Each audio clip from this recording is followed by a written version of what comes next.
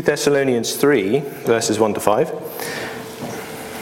Finally, brethren, pray for us, that the word of the Lord may run swiftly and be glorified, just as it is with you, and that we may be delivered from unreasonable and wicked men, for not all have faith. But the Lord is faithful, who will establish you and guard you from the evil one.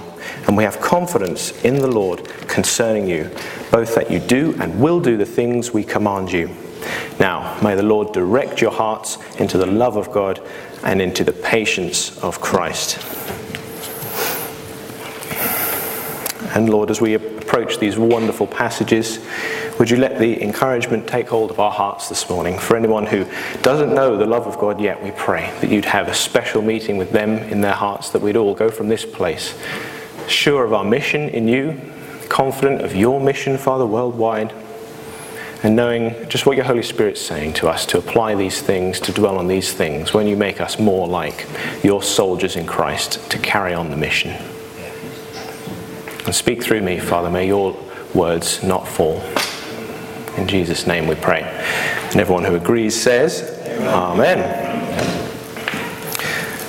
So we're very nearing the end now of our studies in Thessalonians. We've just got chapter 3 to go. And whether this is your first time hearing a talk at Servants Church on Thessalonians, or whether you've been here for all of John's preaching on Thessalonians, let's play a little catch-up. Why have we got these two letters in the Bible to the church of Thessalonica? Paul went there. Paul, being an apostle of Jesus, went there on his missionary journeys. He went into the synagogues, spread the word of God, and we saw lots of people in the Thessalonian church, both Jews and Gentiles, coming to faith. But Paul was only able to stay with them a little while because of heavy persecution. He was forced out. The Jews stirred up trouble there, didn't like this gospel news coming and changing everything. They kicked him out of the city, and Paul couldn't stand worrying about the faith of the Thessalonian church anymore. So he sent Timothy to them, he sent letters to them to find out how their faith was going and to clear up the things they were erring on a little bit. We see as themes across both the two Thessalonian letters the ideas of idleness and the wrong ideas about what's going to happen before the end of time, the day of the Lord. Some of the Thessalonians thought that we were already living in the best that God had for us, that the day of the Lord had already come, and they were wrongly applying that and thinking that meant they could do nothing. So Paul was writing the second letter especially to correct that and make sure they got on with the work God had for them to do. So far in 2 Thessalonians, we've already had a lovely encouragement and exhortation from Paul. In chapter 2, he's again stated about how the man of lawlessness must come before the end times, that there'll be a strong falling away. And towards the end of chapter 2 as well, there's this lovely encouragement from verses 13 to stand fast in Christ and to be established in God's grace. It's from this backdrop of a persecuted church being encouraged to stand fast and hold still to the truth that we have Paul turning to asking for prayer now. At the beginning of chapter 3, Paul's saying to the church, finally, brethren, pray for us. And that's wonderful to take a minute to think about, because so many times in the letters to the Thessalonian church already, Paul has said how he's praying for them. At least 5 times already, just in 1 and 2 Thessalonians, how he's praying for them, constantly making mention of them in his prayers, giving thanks to them always. It's wonderful to know somebody's praying for you. And now Paul is offering the chance for the church to reciprocate that love and to pray for him. You might think, why does the great apostle Paul, why does someone who's so spiritual and on God's mission, he's on it, why does he need any prayer? Well, you might ask, why does someone like John Brown need our prayers when he's so great all the time? Well, that's exactly it. Our leaders need our prayers all the more. The people in charge, the people who have the responsibilities, who make the weighty decisions, they're the ones who God calls an account to of the words they use. So we need to pray for them all the more. And it's a way to partner in the mission as well. You see, Paul isn't encouraging the Thessalonians to focus on their own circumstances. In the trouble they've been facing, they're facing threats of death, they're facing outcast and being pushed away out of society for being Christians in this Thessalonian society. A bit like you might feel today, the threat of feeling an outsider just because of our beliefs. But Paul isn't letting them just stay there and say it's fine, it's okay. just assume that place of being on the outside and focus on your troubles. No, Paul is saying when you're in your deepest trouble, that's when you should be praying for other people's problems. So after having offered them so much encouragement and prayer, Paul is saying, I know you're in a hard place. You face the threat of persecution because of your faith. But why don't you pray for me? Why don't you pray for our missionary team and the spreading of God's word throughout the world? You see, sometimes it's when we're having our suffering that God wants us to focus on someone else's suffering and pray for them, that he'll alleviate our own suffering and take our eyes off the present problems.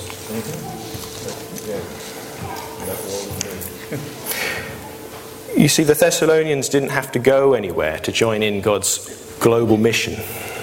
God's vision is that the whole earth comes to know him. Did you know God doesn't want anyone to perish, but he wants all to come to repentance? And how can we join in with that? We can't all necessarily go like Paul did and decide to run through a load of countries spreading the word. We can't all necessarily go overseas. But Paul is saying, right from where you are, from the comfort of your own home and your own church, you can partner in the spreading of the gospel actively by your prayers for our missionaries, for the word of the Lord. What's the motivation to pray then? Why don't we just leave it to the people who are the missionaries? Why should we pray? Well, as an encouragement, remember that God already answered these prayers. Paul's asking for prayer here for his word, for his missionary journey, for the word of the Lord to run swiftly and be glorified, just as it was with you. And we know from the history, we know from the book of Acts what Paul went on to do. He went from Thessalonica to Athens to Corinth to Rome. He went all over. He went to all the capitals of the Roman Empire: political capital Rome, the commercial capital Corinth, the intellectual capital Athens. So that was God answering those prayers that the Thessalonians were praying for Paul. Do you think God will answer your prayers today to have the word of the Lord spread to the ends of the earth? And another great and exciting reason why we should join in with the praying for God reaching everybody is because we're making the picture that we see in Revelation a reality. You'll see it on the screen. What does it say in Revelation chapter 7, verses 9 to 10? After this I looked, and there before me was a great multitude that no one could count, from every nation, tribe, people and language, standing before the throne and before the Lamb. They were wearing white robes and were holding palm branches in their hands, and they cried out in a loud voice, "Salvation belongs to our God, who sits on the throne, and to the Lamb." What a beautiful thing to remember, that we shouldn't just be praying for ourselves, for our family, for our local church, but as we join in praying for God's global mission, we really are bringing this reality one step closer with every prayer, that one day every nation will be represented before God. People of all tribes, nations and tongues will be praising him and worshipping him together. Yeah. Do you realise what mission is? John Piper says that mission exists where worship doesn't. One day there'll be no more need for mission, because every knee will bow and every tongue confess that the Lord is God. And so we stretch out to the people around us immediately and to the wider world, inviting people into the worship of God, which will last forever. So we know why to pray about mission. Let's look at how to pray. What does Paul ask for specifically in verse 1 there?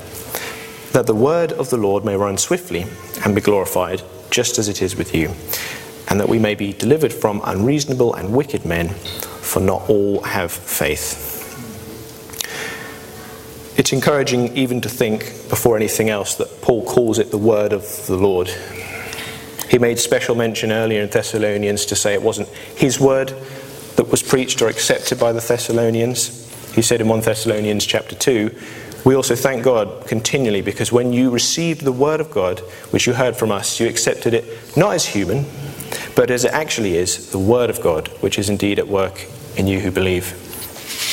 That really takes the pressure off of us. If you get worried and nervous to share your faith with people at work and in your neighbourhood, if you think they might reject you, Paul is making it clear here, we can be sure that it's God's word, it's the Lord's message of salvation and hope. It's not our personal message. We can bring it with our personality, we can bring it with our humour. But if people reject what we have to say, they're not rejecting us, they're rejecting God. And we could leave that with God to sort out. We don't have to worry. And the fact that it's God's word as well comes with that wonderful promise, which is so encouraging to pastors and speakers like me alike, that the word of the Lord will accomplish the purpose for which it was sent out. It will not return void.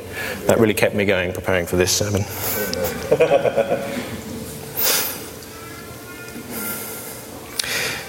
And when the way Paul talks about the word running swiftly, he's using in the Greek an analogy to a runner. Imagine some sprinter at the Olympic Games. He had that picture in mind of someone who was persevering in their race, making it to the end with all endurance and power. Because that's the way we want God's word to spread, from person to person, like the way fire spreads from church to church, nation to nation. We can see it done by joining in our missionaries in prayer. He says, and be glorified, just as it is with you in verse 1 there. What does it mean for the word of the Lord to be glorified? Tricky word that, glory, glorified, but just think of it as being accepted, being received in faith. Because Paul said earlier in 2 Thessalonians, when we came to you, you believed our testimony to you. That's all it really means, is to hear the gospel, the good news, and to accept it on faith and believe God came as Jesus. Jesus loved the whole world so much that he died for every one of us to bring that relationship if we're willing to repent. But Paul isn't just asking for gospel accessibility as he runs from nation to nation. He's not just saying, make sure it gets everywhere. That's not good enough. A response has to come from the good news, from the gospel. Paul is asking for prayer as well, for gospel effectiveness. Because we also see from this word glorified, we can't just sit there and say, great, I've believed the word of God, like the Thessalonians were doing, and saying, we're saved now, we're Christians, it's all right. We can just be idle until Jesus comes back. We can just live off each other and just sit around all day and gossip and busybody. But no, Paul said again earlier in 2 Thessalonians, we ought always to thank God for you, brothers and sisters, and rightly so, because your faith is growing more and more, and the love all of you have for one another is increasing. You see, we should see fruit, and we should pray for fruit wherever the gospel is being spread. Not that it just is received and accepted, but the whole idea of it being glorified is that people put it into action and they start living for Jesus right where they are. You'll see on the screen as well, Acts 13, verses 48 to 50. There's another example of this. When Paul was in Pisidian Antioch, he brought the word to the Gentiles, and it says, when they heard this, they were glad and honoured the word of the Lord, and all who were appointed for eternal life believed. The word of the Lord spread throughout the whole region. So not only should we pray that the gospel is spread and believed, and fruit comes from it, it's important to realise that when that happens, it'll spread even more. It'll just go further and further when people are making good on the gospel, when they're spreading it, believing it, living it out. That's what we can be doing, is showing it to go from region to region.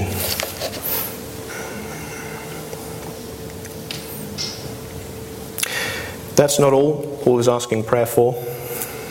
He needs deliverance from something, which is what we see in verse 2. And that we may be delivered from unreasonable and wicked men, for not all have faith. And we saw that just carrying on in the Acts 13 verse. It says, but the Jewish leaders incited the God-fearing women of high standing and the leading men of the city. They stirred up persecution against Paul and Barnabas and expelled them from their region. We definitely should be praying for the positive aspects of the gospel to go out, for people to be willing to carry it and share it and live it out. But do recognise that there are people against it. There is the wickedness of people. And when Paul uses the word there, unreasonable, in the Greek that just means out of place. It's like someone being illogical, someone being just plain wrong and silly. Because the word of God, the good news about Jesus Christ, is nothing but good. And it is a cure for all of us. And so to oppose that really is silly and out of place. And it's wickedness. We see lots of this throughout the New Testament. We see lots of persecution from people who react in a hostile way to the gospel, to the bringing of the good news. In fact, we read in Acts 17, the reason why Paul was thrown out of Thessalonica and couldn't stay there long with the Christians was because the Jews there stirred up mobs and riots, and they threatened to kill Paul, and he had to escape the city. And as he went to the next place, Berea, they even followed him there and went to agitate the crowds there. They wouldn't let up.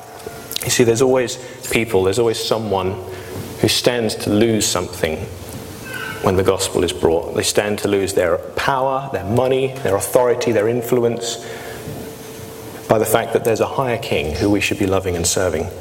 So don't be surprised when people act in a hostile way, when the gospel is received in anger. Paul is praying that he and the missionary journey would be spared from that kind of intrusion. But it is wonderful to think how Paul isn't praying just for himself or his group in a kind of selfish way, saying, make sure that we have an easy time, make sure that we've got all the provisions we need, make sure that we're safe and taken care of. Paul's main concern is the effective spread of the gospel, and that nothing would hinder it. Not himself, but his mission as the carrier of the word of the Lord.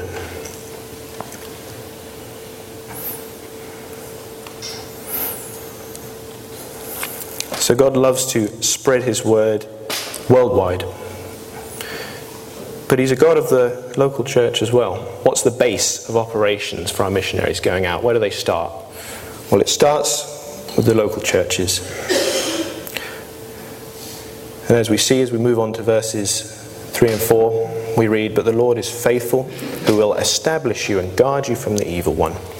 And we have confidence in the Lord concerning you, both that you do and will do the things we command you."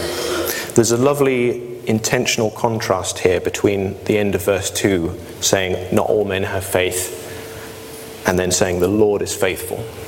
It's important to remember, as we might get discouraged, as we see the world falling into chaos, as we see nations turning away from God, remember that the Lord is faithful. No amount of human unfaithfulness can stop God's faithfulness. That's right. And recognize this from verse 3, the Lord will guard you from the evil one. You see, it's not just wicked people who stand to lose something, who react badly to the gospel. Do you know that we have an enemy against us as well? You see, it is the evil one, it is Satan's business, it is his mission to disrupt God's mission as much as possible, and he'll use people to do that. We see examples of that throughout Acts. You remember the story of Ananias and Sapphira, who held back some of the money from selling their field, and they were struck dead there and then because they were blaspheming the Spirit. And we also even see when Peter said to Jesus in the Gospels, "You don't have to go to the cross, there's another way, don't die." And Jesus said to Peter, "Get behind me, Satan." The enemy loves to use especially Christian believers in any way he can to disrupt the work of God in the local church, in the global mission. But what's God going to do against this? Well, it says he will establish us and guard us. Let's look at 1 Thessalonians 5, verses 23 to 24. It should be on the screen. We heard these verses earlier during the worship time. "May God himself, the God of peace, sanctify you through and through. May your whole spirit, soul and body be kept blameless at the coming of our Lord Jesus Christ. The one who calls you is faithful, and he will do it." There again, emphasizing the faithful character of God, despite all our disobedience and all our faithlessness. See, when earlier in Thessalonians, the evil one is called the tempter. He will do anything to disrupt God's local mission and make the people around us not see any power in the gospel. Don't be led astray by the tempter. Don't go into arguments. Don't hate a brother or sister. God wants us to pull together in love so that we are demonstrating the Jesus whom we follow. By our love for one another, Jesus said, they will know that we are his disciples.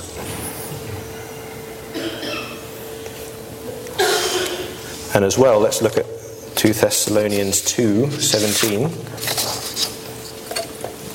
which says, "May our Lord Jesus Christ himself and God our Father, who loved us and by his grace gave us eternal encouragement and good hope, encourage your hearts and strengthen you in every good deed and word." It's so wonderful to know that God is working in us and through us. We don't have to take the responsibility of a local mission to the community all on our own backs. We don't have to think that we need to look perfect as a church group, that we need to be doing everything to engage with every people group. It's God who's going to work in us to produce what looks like his family, and that's going to attract people and draw people into his worship. You see, mission starts right where we are. Paul was encouraging the Thessalonian church to carry on doing just what he'd instructed them to do, and to start mission in their local context, as we see as we move into verse 4, which is about this idea of commands. Do you see this? Read verse 4. And we have confidence in the Lord concerning you, both that you do and will do things we command you.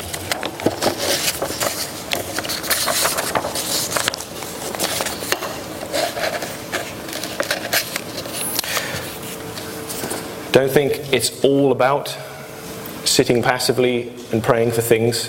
God will so often use us as the answers to our own prayers. Paul's exhortation to the Thessalonian church and what we should be doing today is getting on and serving in the mission he's called us to do right where we are.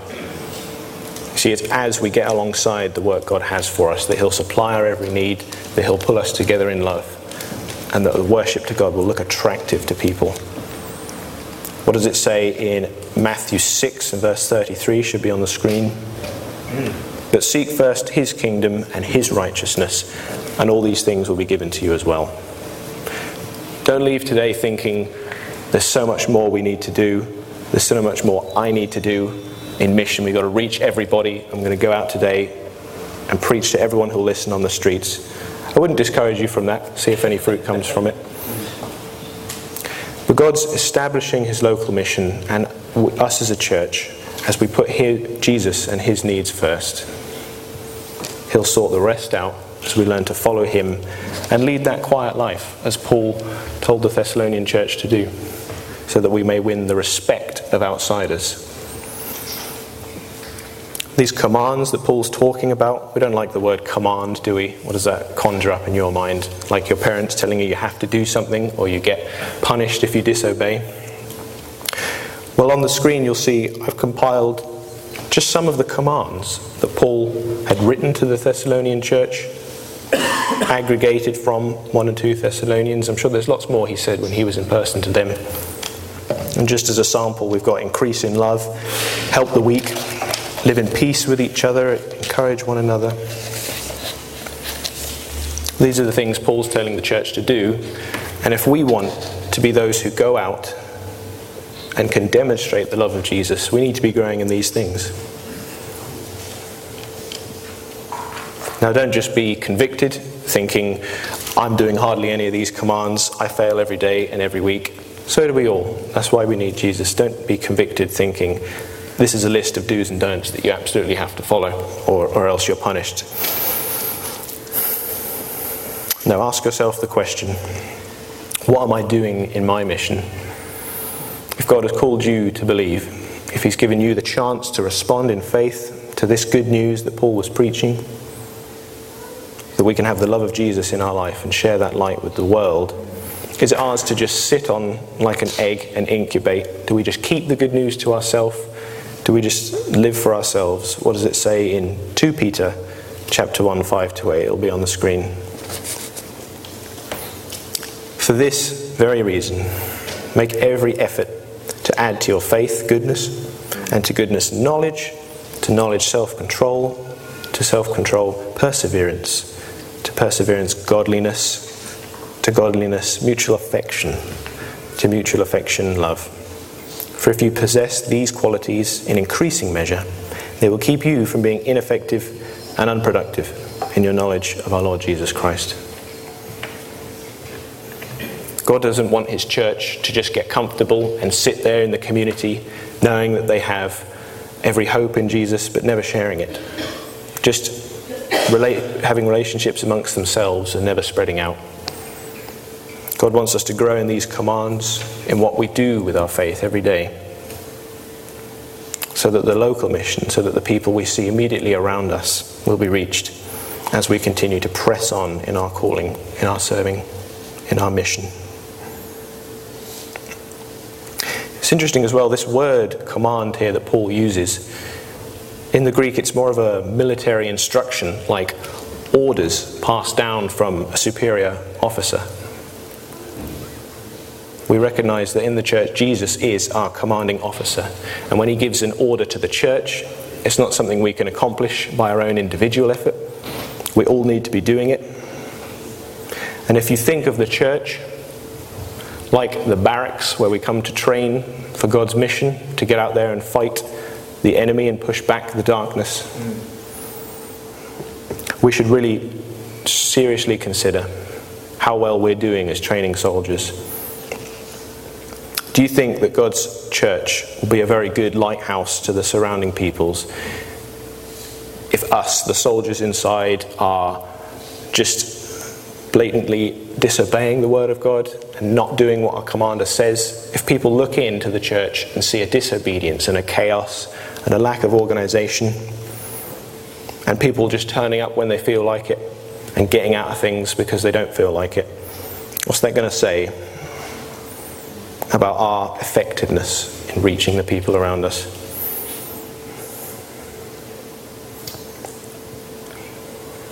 You see, it's our responsibility, as Paul was telling the Thessalonian church, to live for Jesus every day until he comes back, and to be figuring out what that looks like with each other by the Holy Spirit day by day.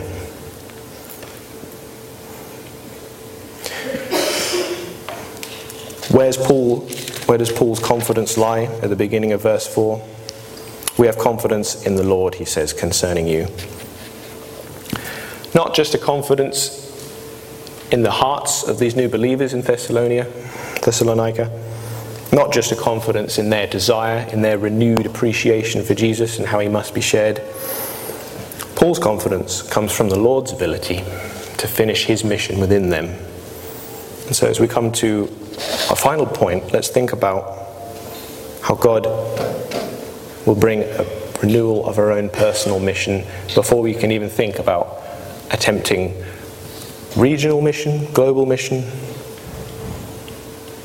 God's going to direct our hearts, as it says in verse 5, into the love of God and into the patience of Christ. How wonderful that the Bible here doesn't say, you make sure that you're directing your own heart into the love of God and into the patience of Christ. No, it's God who's going to direct our hearts. There's an active part to that. As we look at these verses, we see verse 4, our active participation in living out the good news is to keep on serving and do the commands as we've received them. But that is sandwiched between verses 3 and 5 about God's faithfulness to bring the fruit in us, to direct our hearts. Don't think it's all on us to bring about a mission that looks attractive to people. Don't think it's all on God and that we can just sit around, be idle and not do anything. There's our part to play, and God will finish that work. Maybe a more helpful way to understand verse 5, on the screen you'll see the New Living Translation. May the Lord lead your hearts into a full understanding and expression of the love of God and the patient endurance that comes from Christ. When you're thinking of the love of God and the patience of Christ, think that both one and at the same time, this is what we receive from God, what we see in his character in Jesus, and it's what we go and take to the world as well. It's for us to go and show people that the love of God is worth living for because we've seen it in our lives. It's to go and show people that we bear with one another's sins and we put up with each other because we believe that Jesus is coming back and we have his patience until then. You see, when we get tired of serving, when we get fed up of God's people, when we find our prayer life just dying and ceasing, and when we can't really be bothered to share the good news and to tell people how much Jesus has done for us and what he could mean for them, God is saying here in verse 5, I will bring about a renewal of your whole life. Have you experienced that renewal this morning? Do you know the love of God? We need to be people who breathe in the love of God and the patience of Christ for ourselves as a church, and then breathe it back out to the world around us. That's really what mission should look like. People coming together to meditate again on their position in God as having been forgiven, as having a relationship restored, as having been adopted as his beloved children. That's the love of God. Is a forgiveness and is a mercy that we don't deserve. And the patience of Christ, we'll look at Hebrews to help us understand that, Hebrews 12. For the joy set before him, he endured the cross, scorning its shame, and sat down at the right hand of the throne of God. Consider him who endured such opposition from sinners, so that you will not grow weary and lose heart. What is it you're breathing in every day? What is it that you're building up in your life? If it's sin, if it's rebellion, if it's your own desires and living for yourself, then that will just multiply. But if you're bringing yourself before the throne of God afresh every day and remembering how much Jesus went through for you, how him dying on the cross, he was pinned there by each one of our sins, but he patiently endured that. He took what no other person could ever bear, so that we can have peace with God and with men. And then, when we've breathed in deep this truth, when we've meditated upon the love of God and that perseverance of Christ that forgives us, we'll see a natural outworking of these things in our lives and into the people around us. We can believe that God will bring them in like sheep who need their shepherd, as they see in us that joy that we have and that spirit of freedom that God brings.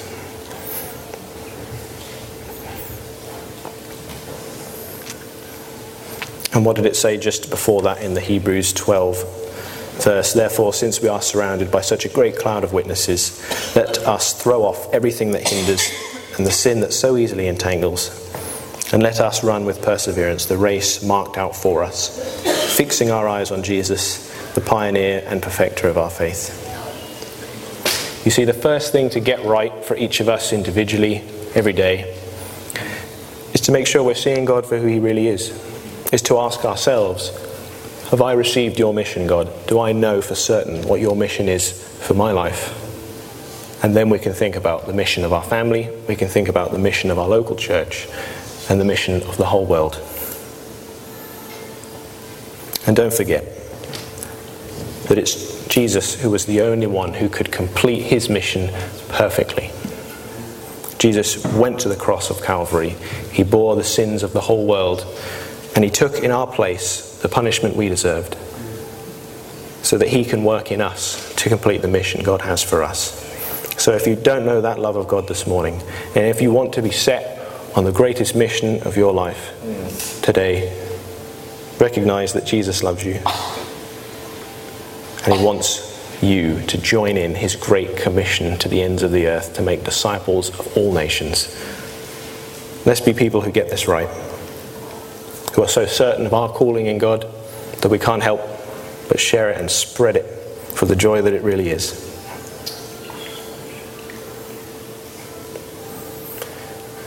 So before I pray, let's take a minute to respond to God in our own hearts, thinking about what the Holy Spirit would have us apply and take away. What encouragements do we need? What convictions is he bringing? Do you know your God-given mission, individually, collectively, universally?